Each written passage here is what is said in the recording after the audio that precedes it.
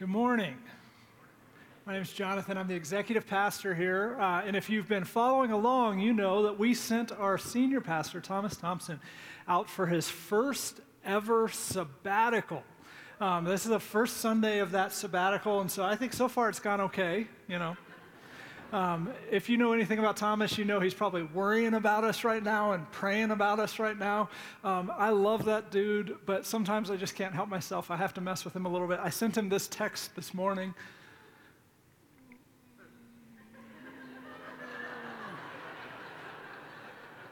I haven't heard back from him yet, so he is probably driving here right now really fast, but no, I remember, keep him in your prayer. Don't mess with him, I'll stop.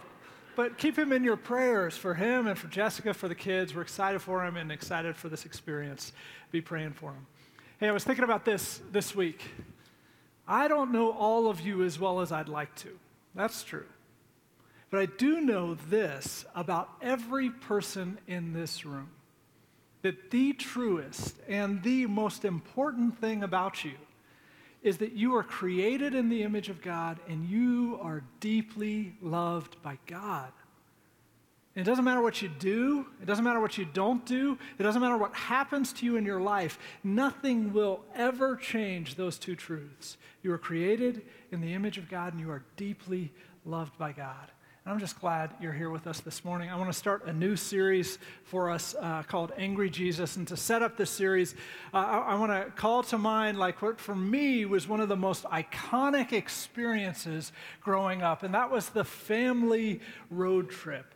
My family took a lot of road trips when we were kids. There we are. There's young Jonathan Cleveland down there with the Auburn hat, War Eagle. That's right. And to my left is my brother Nate, and in the middle there is my brother Matt, and then my dad and my mom. And you can see right behind that the blue station wagon. How many of y'all had that station wagon with the seat in the back that faced the wrong way? How did any of us survive, right? It's so unsafe. But we would load up that station wagon, and for the most part, it would be a lot of fun. We would take these road trips. But inevitably, on every road trip we ever took, I had the same experience. The same moment happened. So my dad's in the front seat, my mom's in the passenger seat, and in the back is me and my two brothers. And what do you think would start happening in the back seat?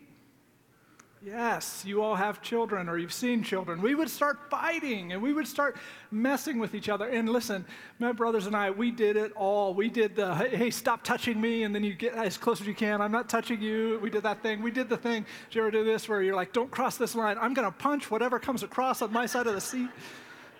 We do that. I'd do this. You'd unbuckle. I'd unbuckle my brother Nate, and then I'd be like, Dad, Nate's unbuckled. I just want to get him in trouble, just messing with him. I would go on nonstop for miles until inevitably my sweet dad would just have had enough, and in the most dad way possible, he would yell back over his shoulder something that every dad who has ever transported a kid in a vehicle has yelled. Don't make me pull this car over. He would yell that at us.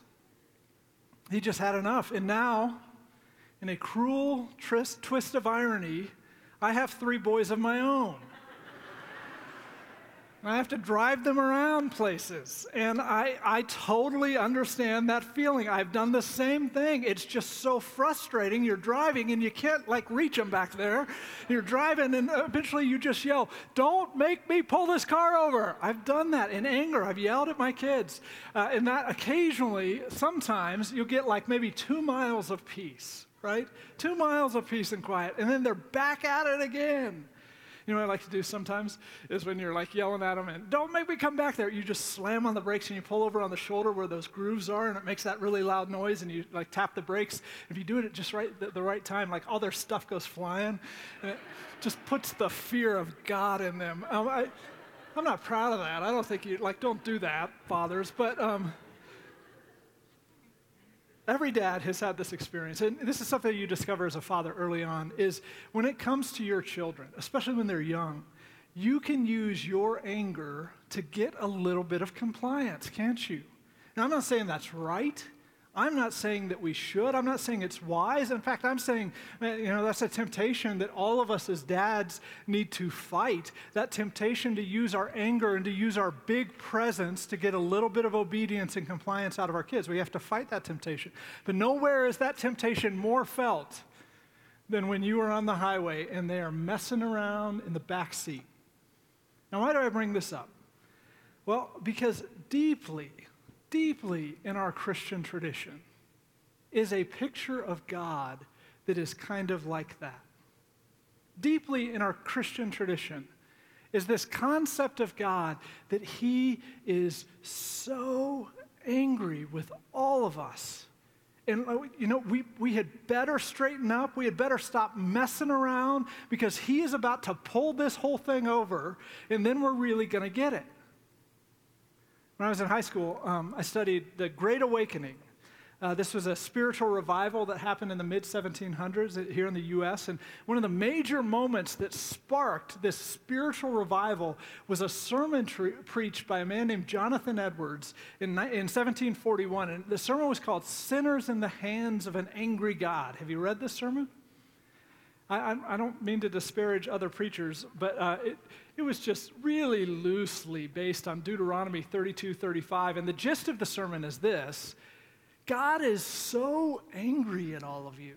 Like, he is so angry, each of you are dangling over the fiery torment of hell, and the only reason that you're not just burned to a crisp is because God is holding you in his hand, just waiting for you to repent from all that messing around you've been doing.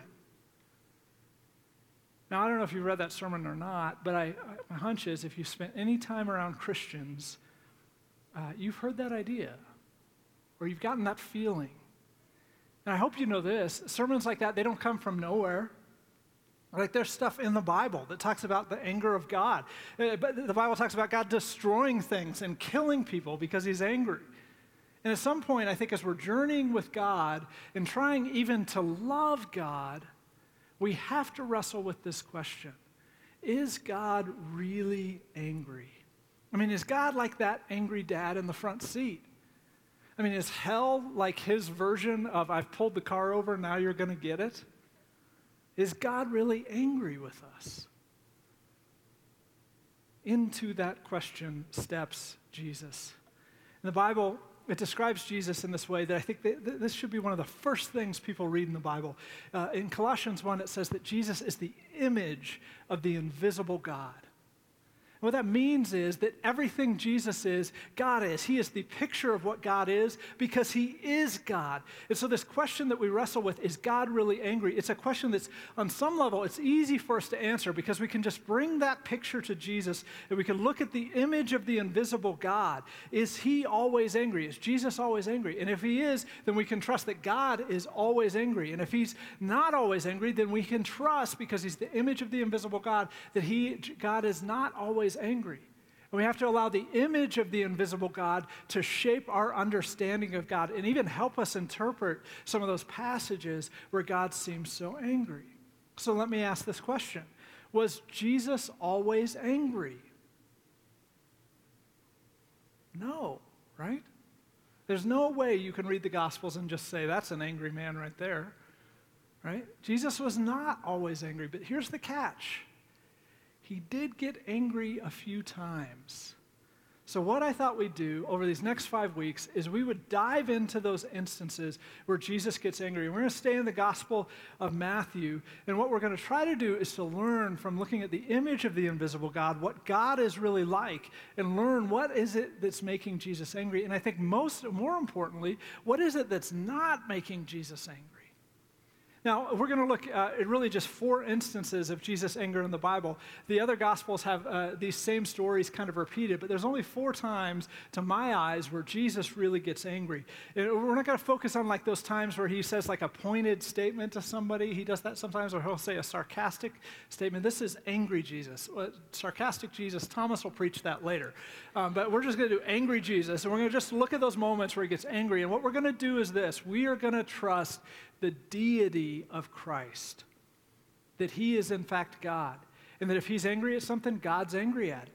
And if he's not angry at something, then we are going to trust that God is not, in fact, angry at it. And the goal is that you and I could be free from this vague sense that God is always angry at us. And we begin to discover some of those things that he does care enough about to raise his voice and maybe realign ourselves behind those. So if you have a Bible, turn to Matthew 11. I'd love for you to actually do that. We say that and sometimes none of us move, but I want you to see this story for yourself. Matthew 11, I'm going to be reading out of the ESV translation. It's the middle of the book of Matthew. Matthew's the first book of the New Testament. So far, Jesus, 10 chapters, he's been pretty chill. He hasn't been all that upset. He's just been kind of doing his thing. But there's been this subtext that he's been observing over the course of his entire ministry. And it's these people who have begun criticizing him over a few things. And slowly that criticism is like growing and it's growing and it's growing, and he begins to see it again and again and again. These people that start attacking his ministry, and their criticism is getting louder and louder. And by chapter 11, Jesus, it's like a turning point. He's like, I've had enough. I'm going to actually answer this criticism, and I'm going to speak to this stuff, and he's going to start pushing back on some of the stuff that they are saying. Look at verse 16 of chapter 11. Jesus says, "But to what shall I compare this generation? It is like children sitting in the marketplace, calling to their playmates, 'We played the flute for you, and you did not dance. We sang a dirge, and you didn't mourn.' For John came neither eating nor drinking, and they say, 'He has a demon.' Son of Man came eating and drinking, and they say, 'Look at him, a glutton and a drunkard, a friend of tax collectors and sinners.' Yet wisdom is justified by her deeds." So Jesus, he's gotten a couple of one-star Yelp reviews, right? And the nature of what they've been saying is this: listen, this guy, man, he eats too much to be holy. This guy, he drinks way too much to be a prophet. Look at who he's hanging out with. There's definitely no way this guy's from God if he's hanging out with those people. And finally, Jesus responds. He says, let me answer your criticism. He says, listen, remember that guy John? He's talking about John the Baptist here. If you remember, John came right before Jesus. In John's message, his whole ministry was like, hey, get ready. The Messiah is about to be here. It's going to be great. Get ready for this. At this point in the book, John is in prison. And so Jesus says, hey, y'all remember that guy John? I mean, John was the sort of guy that he didn't drink anything. He ate locust and honey, which is weird, but he did that because he didn't want to be somehow tainted by the world. He lived in the desert. He didn't go to parties. He didn't hang out with the wrong people. And you all hated him. You hated him. You said he had a demon. And here I am. I'm on the other end of the spectrum, and I'm eating what I want, and I'm drinking what I want, and I'm hanging out with people that I want to hang out with, and you all hate me too. Now maybe, and I'm just spitballing here, but maybe the issue isn't what you eat, drink, and who you hang out with, but maybe the issue is that y'all just hate anyone who challenges your way of thinking. And Jesus says, maybe you're just like spoiled children. And you're just upset because I won't dance to your stupid song. He's just getting warmed up. From there, he kind of loses it. Look at verse 20. Then he began to denounce the cities where his mighty works had been done because they did not repent. Woe to you, Chorazin! Woe to you, Bethsaida! For if the mighty works done in you had been done in Tyre and Sidon, they would have repented long ago in sackcloth and ashes. But I tell you, it will be more bearable on the day of judgment for Tyre and Sidon than for you. Now, you might be able to tell from the context here. Tyre and Sidon, they're like notoriously wicked cities. Just bad stuff happened there. It's like like picture like in our day and age, like Las Vegas or like Pueblo, like just.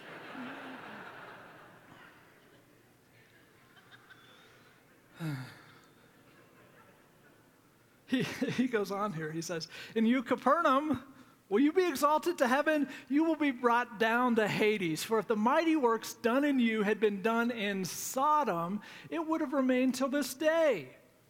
But I tell you, it'll be more tolerable on the day of judgment for the land of Sodom than for you." Now, not to be too graphic here, but Sodom was a town that was notorious for for the attempted rape of two angels that God had sent to earth. And that was like the straw that broke the camel's back. There was a whole bunch of other stuff, and God was so angry with this city that he burned it to the ground. Jesus looks at these people and he says, listen, you remember those guys? They're better off than you. It's going to be better for them in the long run than for you. These are not gentle statements. I love to picture sweet Jesus. This is not that. He's letting them have it.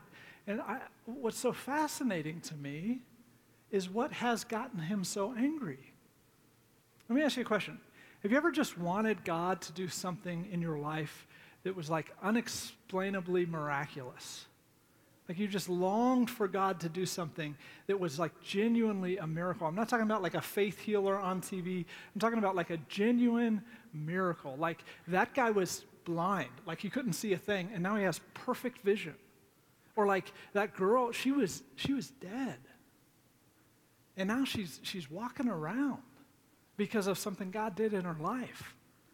All these towns he mentioned, they got that. They got to see this amazing, this unmistakable proof of God's power. And when the man who did that stuff for them, when he said to them, listen, I'd love for y'all to turn from this oppressive religion that you've embraced and walk in this new way where everybody matters, the poor, the prostitute, the tax collector, the sinner. Everyone matters. Everyone has value, the poor, the oppressed, the prisoner. Would y'all turn from that?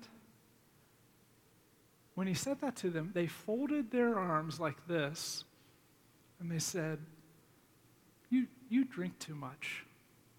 And that was their response. Jesus says, listen, even the most immoral place you could ever think of, that place is better off than you people, because if they would have seen the things that you saw, they would have listened to me. Isn't it fascinating that what's making Jesus angry, it's not immorality. It's not idolatry, like that's a big one for God, but that's not what's making him angry. It's not sin. What's making him angry is religious people. What's making him angry is the fact that these people have embraced religion in such a way that somehow they've managed to insulate themselves even against miracles. And Jesus leans in and he raises his voice and he says, listen, it doesn't matter how much you give yourself over to sin. It doesn't matter how much immorality you've embraced in your life. There is something worse. It's when you give yourself over to religion. Here's what we're going to see in the Gospel of Matthew. The only conflict that Jesus ever experienced on this earth was from demons and religious people. Let that sink in for a second. The only conflict that Jesus ever experienced on this earth was from demons and religious people. Jesus, the image of the invisible God, he is like perfect, perfectly holy in every way. And the only people who had a problem with his holiness were demons and religious people. Sinners never did. In fact, the opposite was true. Sinners were drawn to his holiness. And I think this is really important for us to note, especially in this day and age, you guys. There are people out there within our tribe of evangelical Christians, right? Like our brothers and sisters. There are people out there, and they kind of wear this idea that sinners don't really like us. They kind of wear it as like a badge of honor. And I heard this, even sometimes people that I love, I've heard them say things like, well, Jesus said we'd be persecuted like this. Jesus said the world's going to hate us just like it hated him. And Jesus did say that. But how did the world hate him? It wasn't sinners that hated Jesus. They were drawn to him. It wasn't even the pagan Romans who hated Jesus. I mean, they killed Jesus, but they killed Jesus like as a favor to these religious people. The only people who hated Jesus were demons and religious people. And I think what we see in Jesus is so clarifying for us that real holiness is not intimidating to people who struggle with sin. It isn't. Real holiness is always characterized by love. Real holiness doesn't make sinners think you're angry. And if Jesus is our picture of perfect holiness, then I think we have to conclude this, that if we become like Jesus, if you and I, if we grow in godliness, if we become tomorrow more holy than we are today, as we progress towards Christ-likeness, we will experience criticism from religious people. Jesus said that, just like they hated me, they're going to hate you too sometimes. And that's a part of it. Jesus' anger in the Gospels, it is 100% related to that conflict. Because his holiness, it was so characterized by love, he was just being himself. He didn't set out to make this conflict happen. He was just being himself. But because his holiness was so characterized by love, it was a stunning indictment on their weak, moralistic religion. And the people with religious power hated him for it. Let me mention two things we need to realize about the nature of his anger in the story, and then I want to show you the most astounding thing ever in this passage. So at this point, Jesus, he's sick and tired of destructive religion. He says, hey, I'm going to start calling this out. 10 chapters, I'm good. I'm going to start pointing this out when I see it.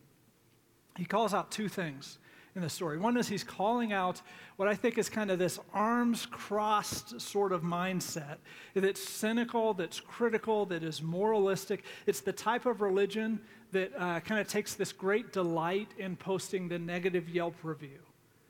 It's the type of religion that's able to find something wrong in any situation.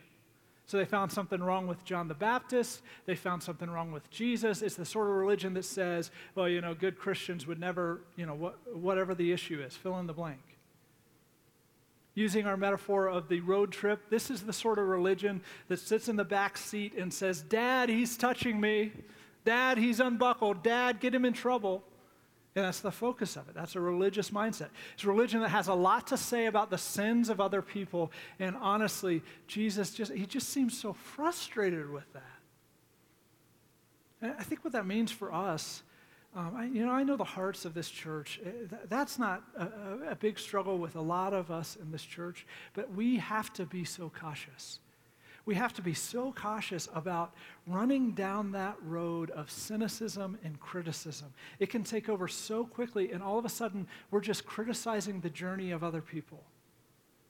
And that really seems to bother Jesus. And our culture, listen, our culture loves that stuff. Like fully 60% of the internet is like this cynical, critical stuff, right? It's a huge value in the American culture. That is not a kingdom value. And in fact, we never see our Savior doing it. And so we have to really guard against that in our lives, that kind of, hey, I'm just criticizing other people's journey, finding fault with how they're living, finding fault with what they're doing. Jesus cautions us on that. Here's another thing he's pushing back on. He's calling out this tendency that religion has to stand apart from people and not really see them, not really love them, but just kind of keep their distance. Religious people keep their distance. Religion, using our metaphor, is the kid in the back seat drawing those lines saying, don't cross that line. Don't touch me, we'll be fine. And Jesus calls that out, and he does it in an interesting way. He brings up the miracles that he's done. And this is like one of the few times where Jesus kind of talks about his own ministry and says, look at that. But he brings up the fact that he's, at this point, healed someone with leprosy. He's healed 2 paralyzed people. He's healed a lot of demon-possessed people, more than the Bible counts. A lot of sick people, more than the Bible counts. He's healed 2 blind people. He's healed a man who is unable to speak. There was a little girl who was dead, and he brought her back to life. So he's done all of that stuff. I want you to consider, how is it that these people could have seen all of that stuff and not been moved? Like, how is that even humanly possible? Well, I think the only way to not be moved by those sorts of miracles is if you just genuinely didn't care about any of those people, right? That's the only way. I mean, think about this. If you ever had a loved one, like someone you loved with all your heart, and they were suffering, they had lost the goodness of life because of a physical condition that they had, because of a lack of health. And if someone walked up to them and instantly took that away and instantly gave them their life back, it doesn't matter how out of the box that person's ideas are, you listen. It doesn't matter how much that person would eat or drink or who that person would hang out with. If someone restored the life of someone that you deeply loved, you would listen. The religious people were unmoved because they didn't love any of these people, I would submit. Because of the way they practiced religion culturally, they wouldn't have had any contact with any of these people who were sick. They would have stood apart from them. They would have pitied them. They would have evaluated them and talked about, well, they must have been sinning. That probably is what happened to them. But they didn't want to become unclean or unspiritual by touching someone who was sick. What Jesus notices is they cared more about their concept of righteousness, personal righteousness, than they did about the suffering of people. And that's why their hearts were untouched by the healings. It's easy to wonder, 2,000 years removed, why is Jesus so upset? But can you imagine how offensive it must have been for Jesus? Jesus, the only Son of God, right? God incarnate, God in the flesh, God who left the utter perfection, in every way the utter perfection of heaven, and came down to be born into the utter filth of earth. That Jesus, who was all about contact, Jesus who would touch people that nobody else would touch. Can you imagine how offensive it was for God incarnate, the Son of God, Jesus, to be lectured by these people about who he should hang out with? And this is the moment where he says, yeah, I'm done with that. I'm not going to listen anymore. I'm going to start pushing back. He is done with this exclusive religion that is primarily focused on separating yourself from people who have problems. And I think the challenge for us is, gosh, we need to be done with it too. Jesus really seems to care about this. And I know that that's a lot of our hearts here, is to be connected to suffering people. But listen, we have to be so careful about the sort of spirituality that pulls us away from people with problems, people with suffering in their life, people who need help. Religion, it always teaches us to have opinions and advice about struggling people. But Jesus is on this other side. He teaches us to have contact with struggling people. So Jesus, he's calling out this destructive religion. He's pointing out these two things that hey, you all arms crossed, just criticizing the journey of other people, and you're just totally separated from any of these people that I've been trying to help. You don't even care about those people, and he's pushing back on them. But look at what comes next. Skip down to verse 28. This is the same dialogue where he's talking to these people. You'll never guess how he ends it. Verse 28. Come to me. Come to me, all who labor, all who are heavy laden. I'll give you rest. Take my yoke upon you. Learn from me. I am gentle and lowly in heart, and you will find rest for your souls. For my yoke is easy and my burden is light. Now, you may recognize that passage if you've been in church for any length of time. You've probably heard it before. I bet you didn't know that came at the end of this angry rant where he's lighting people up. I'd never connected that until I read this whole thing. He's not just calling them out, he's pleading with them. He's saying, listen, turn from the exhausting weight of this religious stuff. He says, join with me. Trust in my gentleness. Just walk with me. Learn from me. Find rest. And on one hand, he's yelling at them, and then it's like the shocking 180. And I think what he's doing is he's calling people out, but the purpose of the anger is the invitation. He is longing for them to trade in their scorekeeping religion for his easy yoke. So one time, my wife and I were doing a road trip, driving the kids someplace, I don't even remember. And they're just three boys in the back seat. What are they doing? They're fighting. That's just like all they do. They fight in the back seat.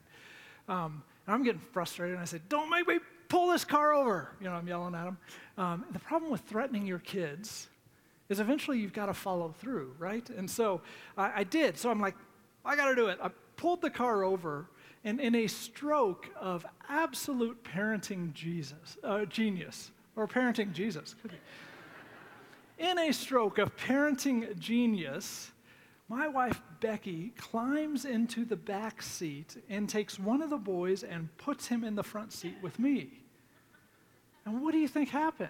Like in instant. The atmosphere of the car, it totally changed, right?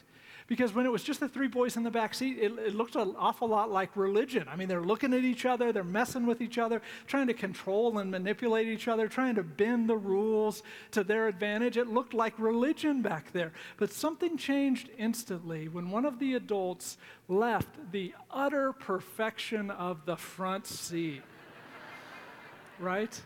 And went into the utter filth of the back seat. I mean, oh, God, I don't even go back there anymore. It's so gross. And instantly, the boys in the back seat were happy because Becky's a really fun mom, and all of a sudden, instead of just being focused on each other and fighting with each other, they were just enjoying their fun mom in the back seat. And the boy who was up front with me, it was like he got an instant promotion. He felt special. He's like assistant to the driver. He got to navigate the radio and all that sort of stuff. And instead of having an angry dad, he was in the front seat and got to enjoy the experience of a relationship with a dad who loves him, not one of angry expectations. See, I think the purpose behind Jesus' anger is that invitation. Leave behind this backseat religious way of life. Jesus says that thinking, you've got to leave it behind. Listen, I've climbed into the back seat. I'm back here with y'all, and I'm inviting you to the front seat. I'm inviting you to join me, to take my yoke upon you. And that's where he wants to end it. That's where he leaves them, with that invitation. And I think that's his goal with us as well. You know, I know when we talk about God's anger, it can be a little scary. It can feel a little heavy. You know, that's the fear with this series. We're going to do 5 weeks on the anger of Jesus. Like, gosh, that sounds really fun. I'll be back. But there's something, though, that is so surprising when we look at the anger of Jesus. We discover the most surprising thing of all, that Jesus is not angry at any of the things we were told he was angry at. Jesus is never angry at sin. He's never angry at confusion. He's never angry at people who make mistakes. Jesus is never angry at people who believe crazy things. He's never angry at people who have premarital sex. He's not angry at people who spend too much money and go into massive amounts of credit card debt. He's not angry at people who look at porn. Jesus is not angry at people who struggle with eating disorders. Jesus is never angry with gay people. Jesus is never angry with people who have bad marriages. He's never angry with alcoholics. He's never angry with people who doubt the existence of God. Jesus is never angry with people who are afraid. And listen, we could keep going, but I just want you to notice something. The list of who Jesus isn't angry at is incredibly long.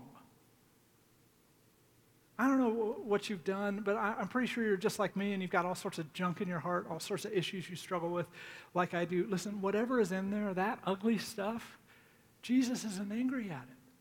He wants to help you with it. He wants to do something about it, but he has no anger towards it. There's not one instance of that in the Bible.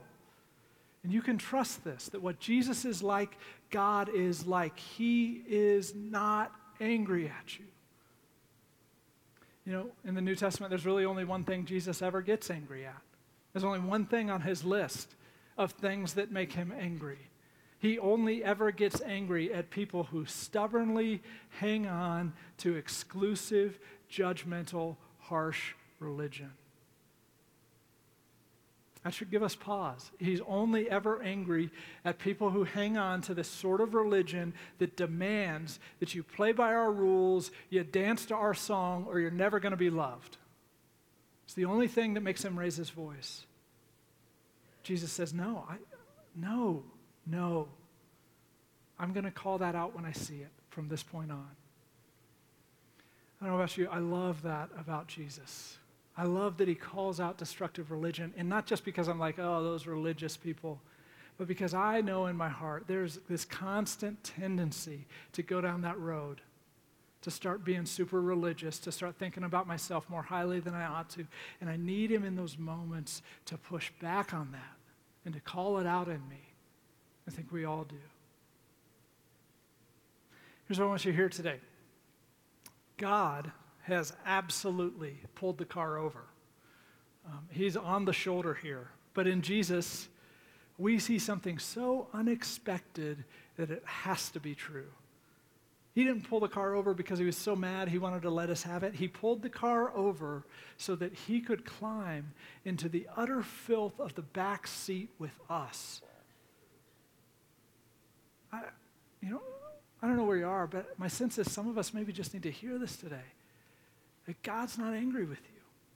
Jesus isn't angry with you. You're not the sort of person that makes Jesus angry. And sometimes we just need to sit in that. We have all these lies and these issues and these things that we struggle to believe. Sometimes we just need to sit in this reality that he has pulled the car over to enter into our world, not to get us in trouble. And my sense is this, maybe some of us need to hear this other part of it, is that he's pulled the car over to invite us to the front seat, to invite us to the easy yoke, to invite us to partner with him. He didn't bring us up to the front seat so we could be the assistant driver and so that we could turn around and start yelling at our brothers and sisters in the back seat. He brought us into the front seat so that we could join him in his mission of telling these people that they are more deeply loved than they could ever have dreamed. They are more deeply valuable to the Father than they could ever imagine. As much as some of us just need to sit in the truth that God's not angry with us, I think some of us need to answer this invitation to the front seat, to join with him in this easy yoke.